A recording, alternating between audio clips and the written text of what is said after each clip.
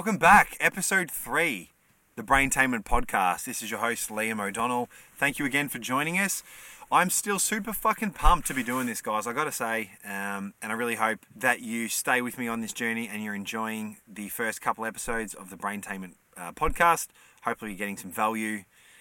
The next few episodes, I'm going to try and add a little bit more of an entertainment element to it. I'm going to try and get some guests on. I'm going to fuck around, have some fun. But of course, still deliver some value by way of information, education, inspiration, all that good stuff. But I want it to be tangible, right? I don't want any of the stuff I share to be put in the esoteric basket where you can't apply it, where it's just wishful, quote unquote, positive thinking. That's not what I'm about at all. I'm about seeing the world and our lives as it is. Not better than it is, but certainly not worse than it is, right? And I'm about optimizing brain chemistry. I'm about optimizing our activities, our habits, our routines, the people we bring into our world, our goals, all that stuff. I'm all about adjusting and pivoting and getting that stuff absolutely spot on so it maps towards optimal brain chemistry, right? We want lots of serotonin production, which is a feel-good calming hormone. We want a lot of dopamine in doses, I should say, because too much dopamine spikes can lead to withdrawals and a really nasty kind of residue, I suppose. We want to reduce cortisol where possible, which is a stress hormone. Look, the science is crazy, and I'm gonna spend a whole episode one time soon just completely nerding the fuck out on that stuff to give you some more insight, so you got some context when I'm sharing about brain optimization, right? But anyway, just to bring it all back, that's a little bit more about what to expect in future episodes. But for now, this is episode 3. I want to dive straight into it, and this is all about the life lessons continued. So far in the first 2 episodes, just from my perspective anyway, from 30 years walking this motherfucking earth, I've learnt a lot. I know you guys have too. I've shared my 30 most valuable lessons into a little article I threw together on Medium, just kind of goofing around one day. And so that's kind of been the premise of these first few episodes of the podcast. I've already shared the first 15 on episodes 1 and 2. So today we're going to look at the next 16 life lessons. I just want to expand a bit on those, share my thoughts, kind of just riff on them, and hopefully give you some insights you haven't thought about yet. Or if you have, maybe you hear it in a way that kind of hits home a little bit more than last time you heard it. Because I want to create some change and shift in the world, I should say in your world, at least to some extent anyway, and just continue this conversation and our relationship together ongoing. Because my goal is to add some value, of course, so you continue to listen. And, of course, so that you improve your life experience in some way. Because ultimately I want everyone to be happy, right? I want everyone to be fulfilled and mapping towards their goals. Hope that sounds pretty cool for you guys. So let's get stuck into it. Life lessons continued. I hope you enjoy. Number 16 is where we kick off today. And again, this is just from my perspective. So you might have your own life lessons. You might even disagree with some of this stuff. But this has been hugely valuable. And it's really formed the foundational philosophy that I have today that just gives me a lot more strength, mental fortitude and stability that I need, particularly off the back of a lot of anxiety, depression, all kinds of mental illnesses that I've experienced on and off really over the last 10 years. And a lot more heightened in the last 5 years since my brain injury. But anyway, I'm getting a little railroaded and off topic there. So lesson number 16 is this: the struggle is guaranteed, but the success is not. Doesn't that sound exciting? Look, what I mean by that, guys, is this. Firstly, I think it's important to just remember, at least from my opinion, again, there's nothing more fulfilling than the pursuit of worthy goals, right? Progress does equal happiness. It's working towards something that's important to you, and that feeling of pursuit is really exciting. I think there's a need for humans to map towards something every single day, whether that's in our fitness and health or our business, our career, our money, our relationships, whatever it might be. But I think constant progress is huge. And so I think it's important to also filter that through the understanding that the struggle is guaranteed, the success is not. So we have to fall in love with the process, is how I read that. Guys, goals, whether they're small or large, create a level of excitement, right? Releases dopamine and creates the activation energy required to actually move you towards what you need to do.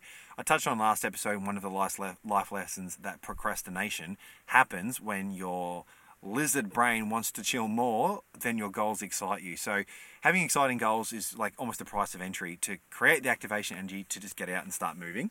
So we do need those. But I I need you to understand this. There's no guarantee that just because you want something, you will get it, even if you're taking consistent action. So my point here summed up is this: fall in love with the process and make sure you're moving towards something that is actually fucking important to you, right? Don't be stuck in a job or career that you hate just because you're chasing cash. Okay, we know the cliche that money doesn't buy happiness. Look, it is the great facilitator and creates a lot of opportunity, but ultimately it will leave you feeling miserable if that's all you're chasing, right? You should be chasing fulfillment, and that comes from the pursuit of worthy, important goals that excite you, right? So step one in that process is to find things that actually interest you, and then go after it with a vigor like no other. But the struggle is guaranteed, okay? You will struggle.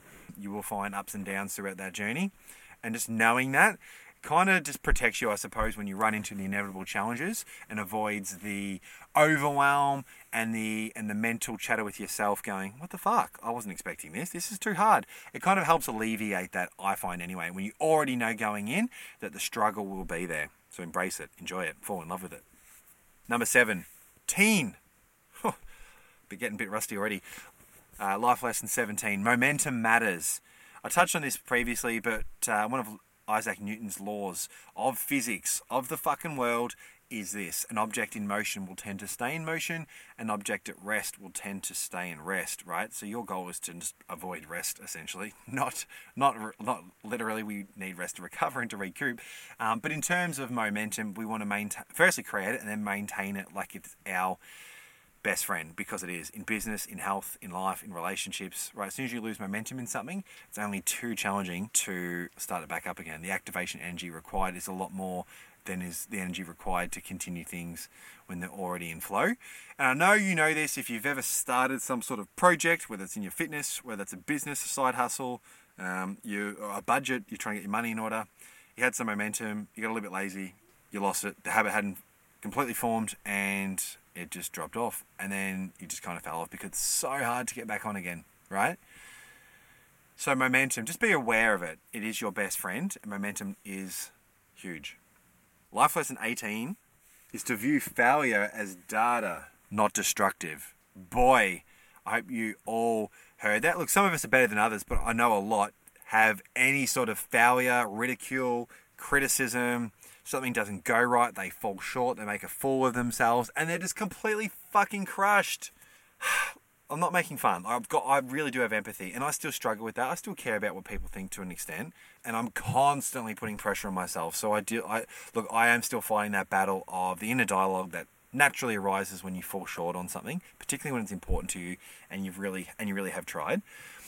But the key here, guys, the message I want you to take away is to view that just as data and to dissociate from it a little bit. Don't see it as such a personal attack, I suppose, on your ego and on your worth, your identity. It's essentially data that you need to interpret and then use to adjust your approach until you get better. And it could simply be, if you're working towards a goal, the real reality, listen in, is that perhaps right now, and now being underlined twice, the operative word, you're just not good enough.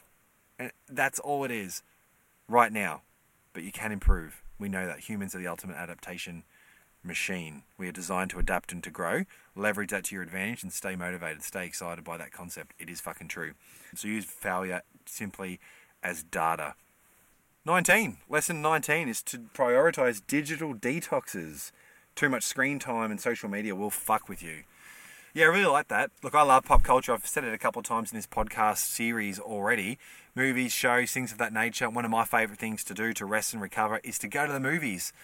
By myself, I cop a lot of flack for it, but look, I am a social being. I have friends and family, and I love connecting with them. But I fucking love just getting out by myself and just watching a quality movie, which is why this whole corona situation is limiting me to my house with my housemate, and I don't have that cinema experience. But anyway, coming back to it, there's nothing wrong with a little bit of movie time and some TV shows here and there, or even social media, flipping through and staying connected with your friends. I get it. But too much social media, firstly, comparison is the thief of joy.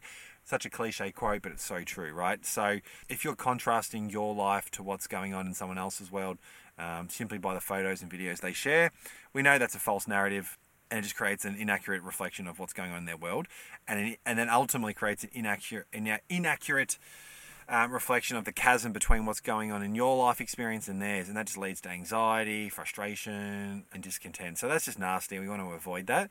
Also, just flicking through social media, you're becoming addicted to dopamine releases, right? So the triggering dopamine response that you get, which is that kind of feel-good, immediate gratification when a notification comes through, when someone likes your stuff.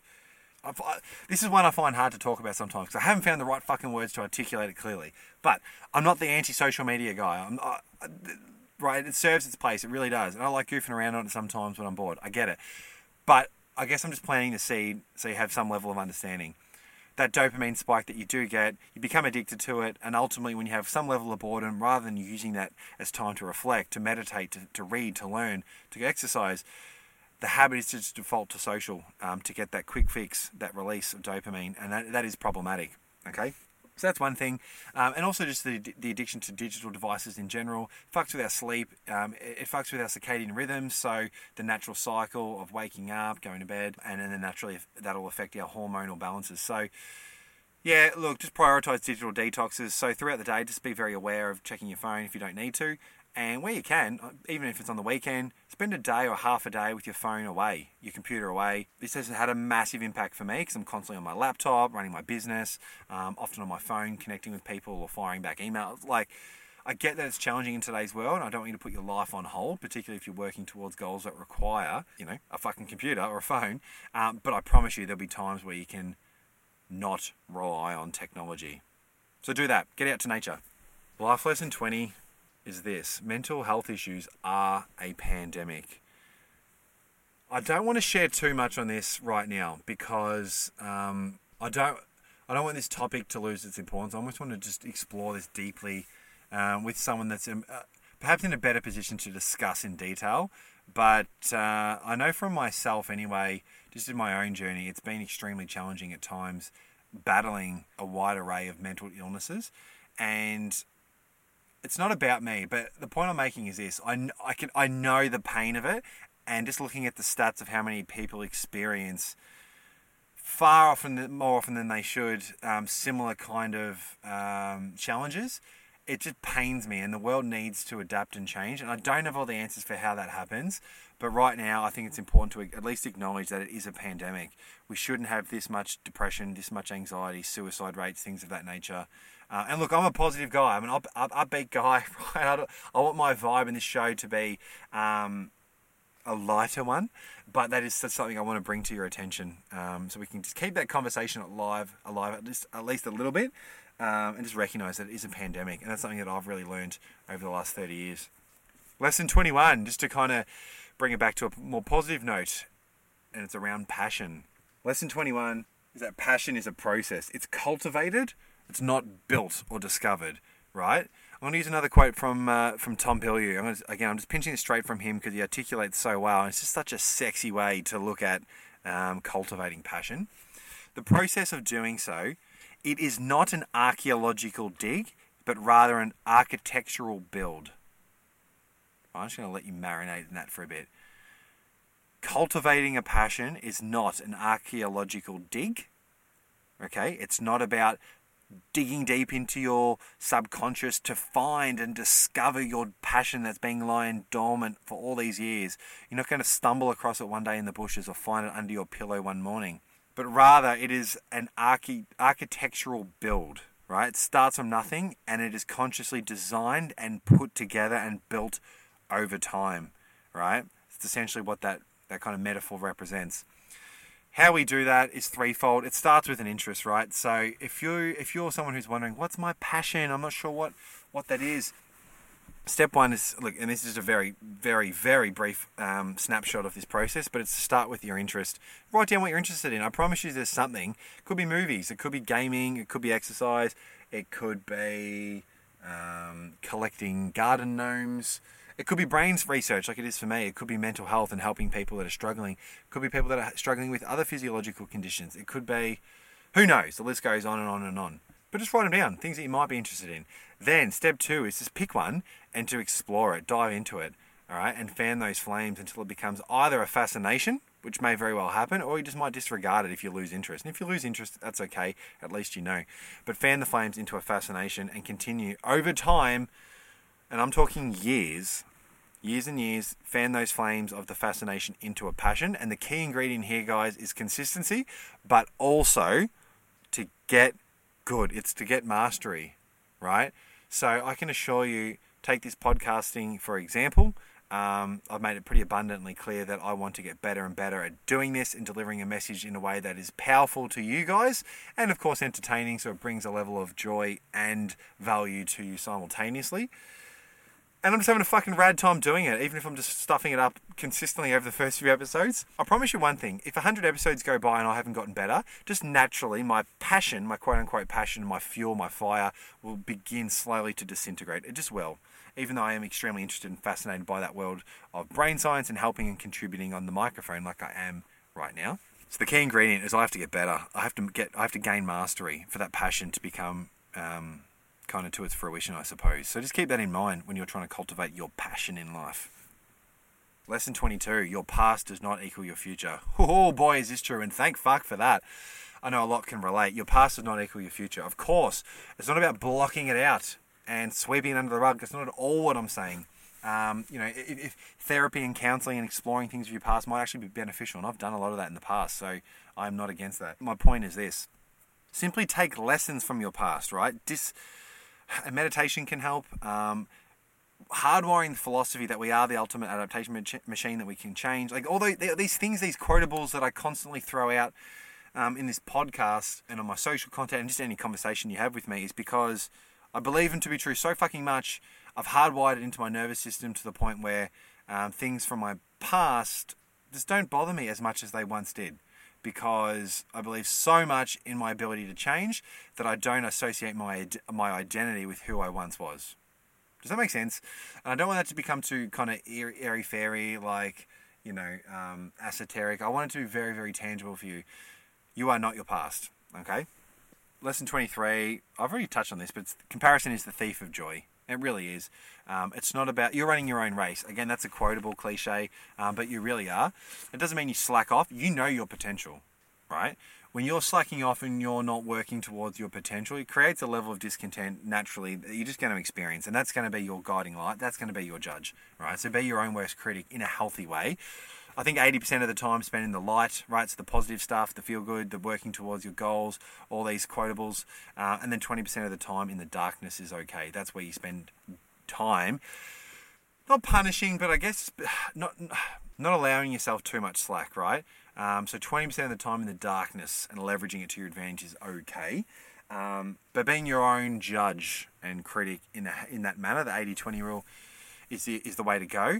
Not contrasting against someone else. There could be different elements, experiences, factors that you just don't know what's going on, for better or for worse. So it's just an inaccurate comparison and it just serves you no purpose. It just creates indecision, creates overwhelm, gets you overthinking, and it's just pointless. So comparison is the thief of joy.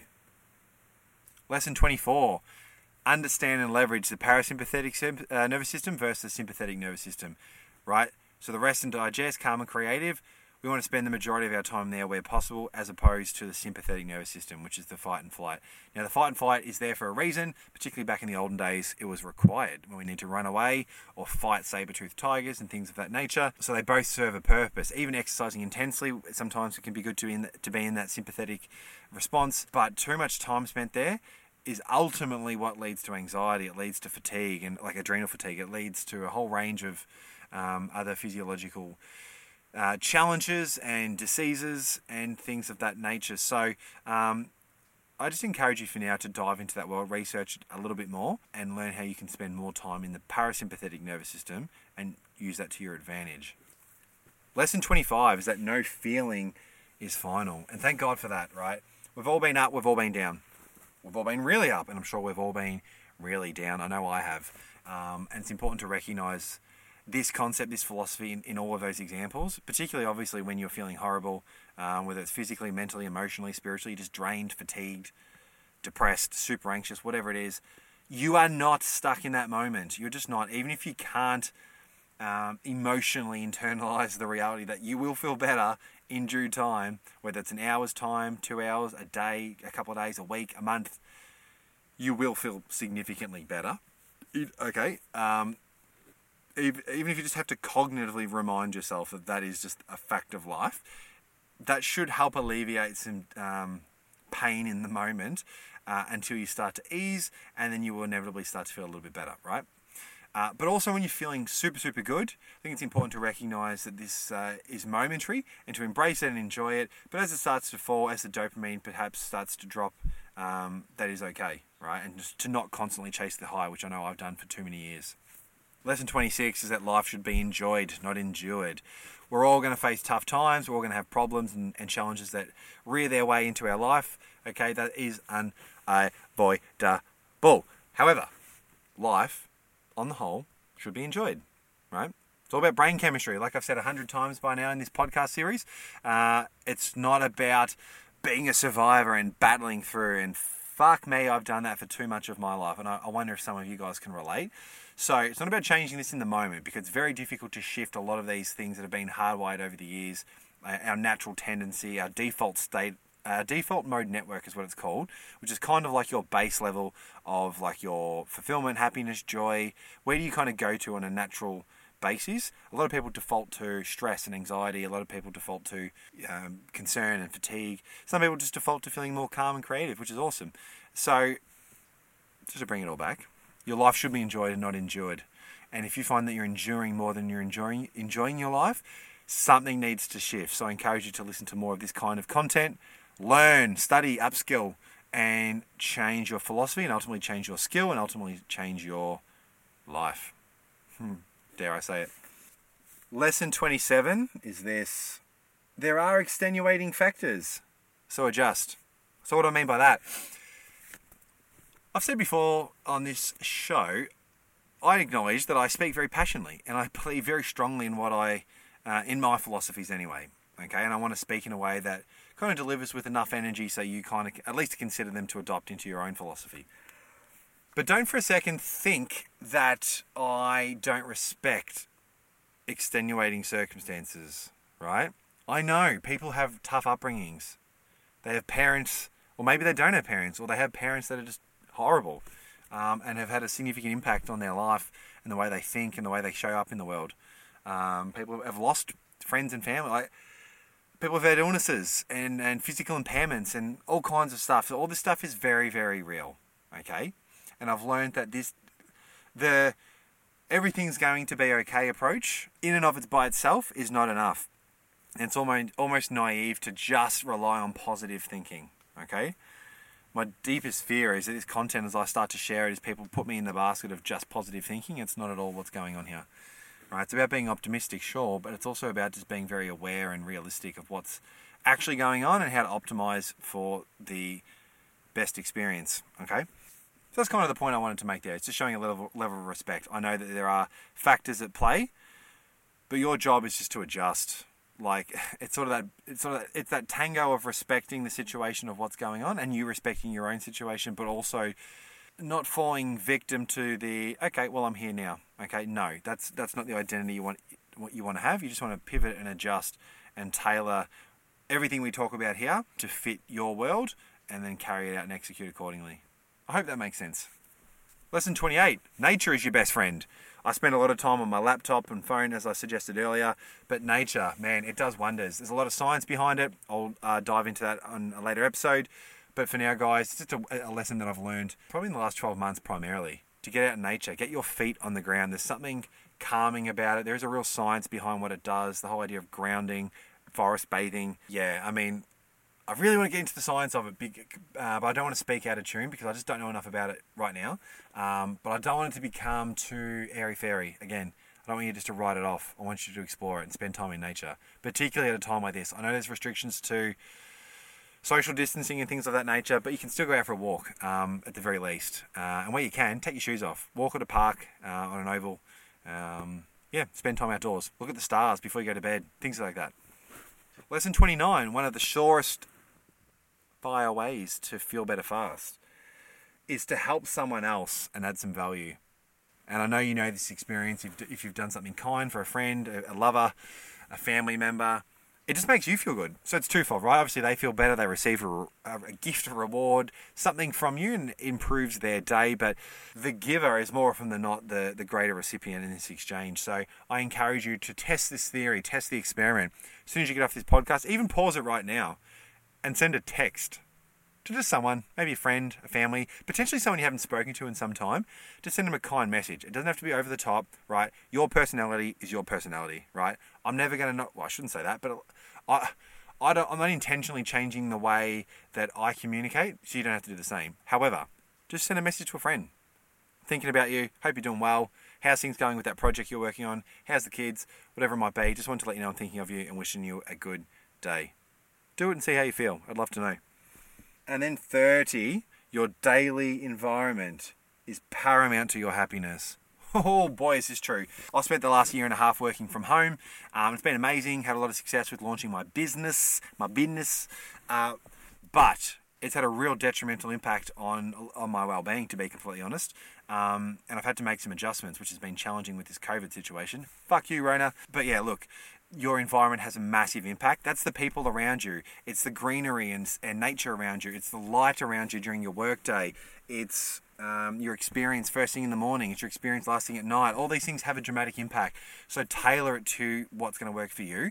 Everyone varies a little bit, but there are some things that are just going to be universally beneficial to everyone. And part of that is human connection. So make sure you're speaking to humans throughout the day in some way, shape, or form. I think nature and greenery is huge. So if you do spend a lot of time indoors, have some plants and some like nice paintings to look at of like the ocean and things of that nature around you.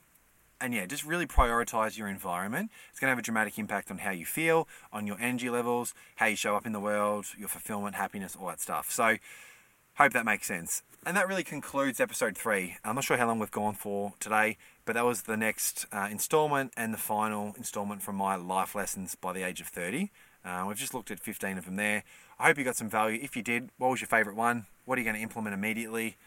Hit me up. You can do so by sliding into my IG account at liamodonnell.ig. Maybe on YouTube if I post this, I don't know, wherever you can connect with me. Shoot me an email, send me a fucking pigeon mail. I'll write back, pen pals, whatever it takes. Let's stay connected. And I'll speak to you soon in episode 4, and we'll start to mix things up a little bit. But I hope you got some value as always. Thanks for tuning into the Braintainment podcast. Hasta luego. Buenas noches.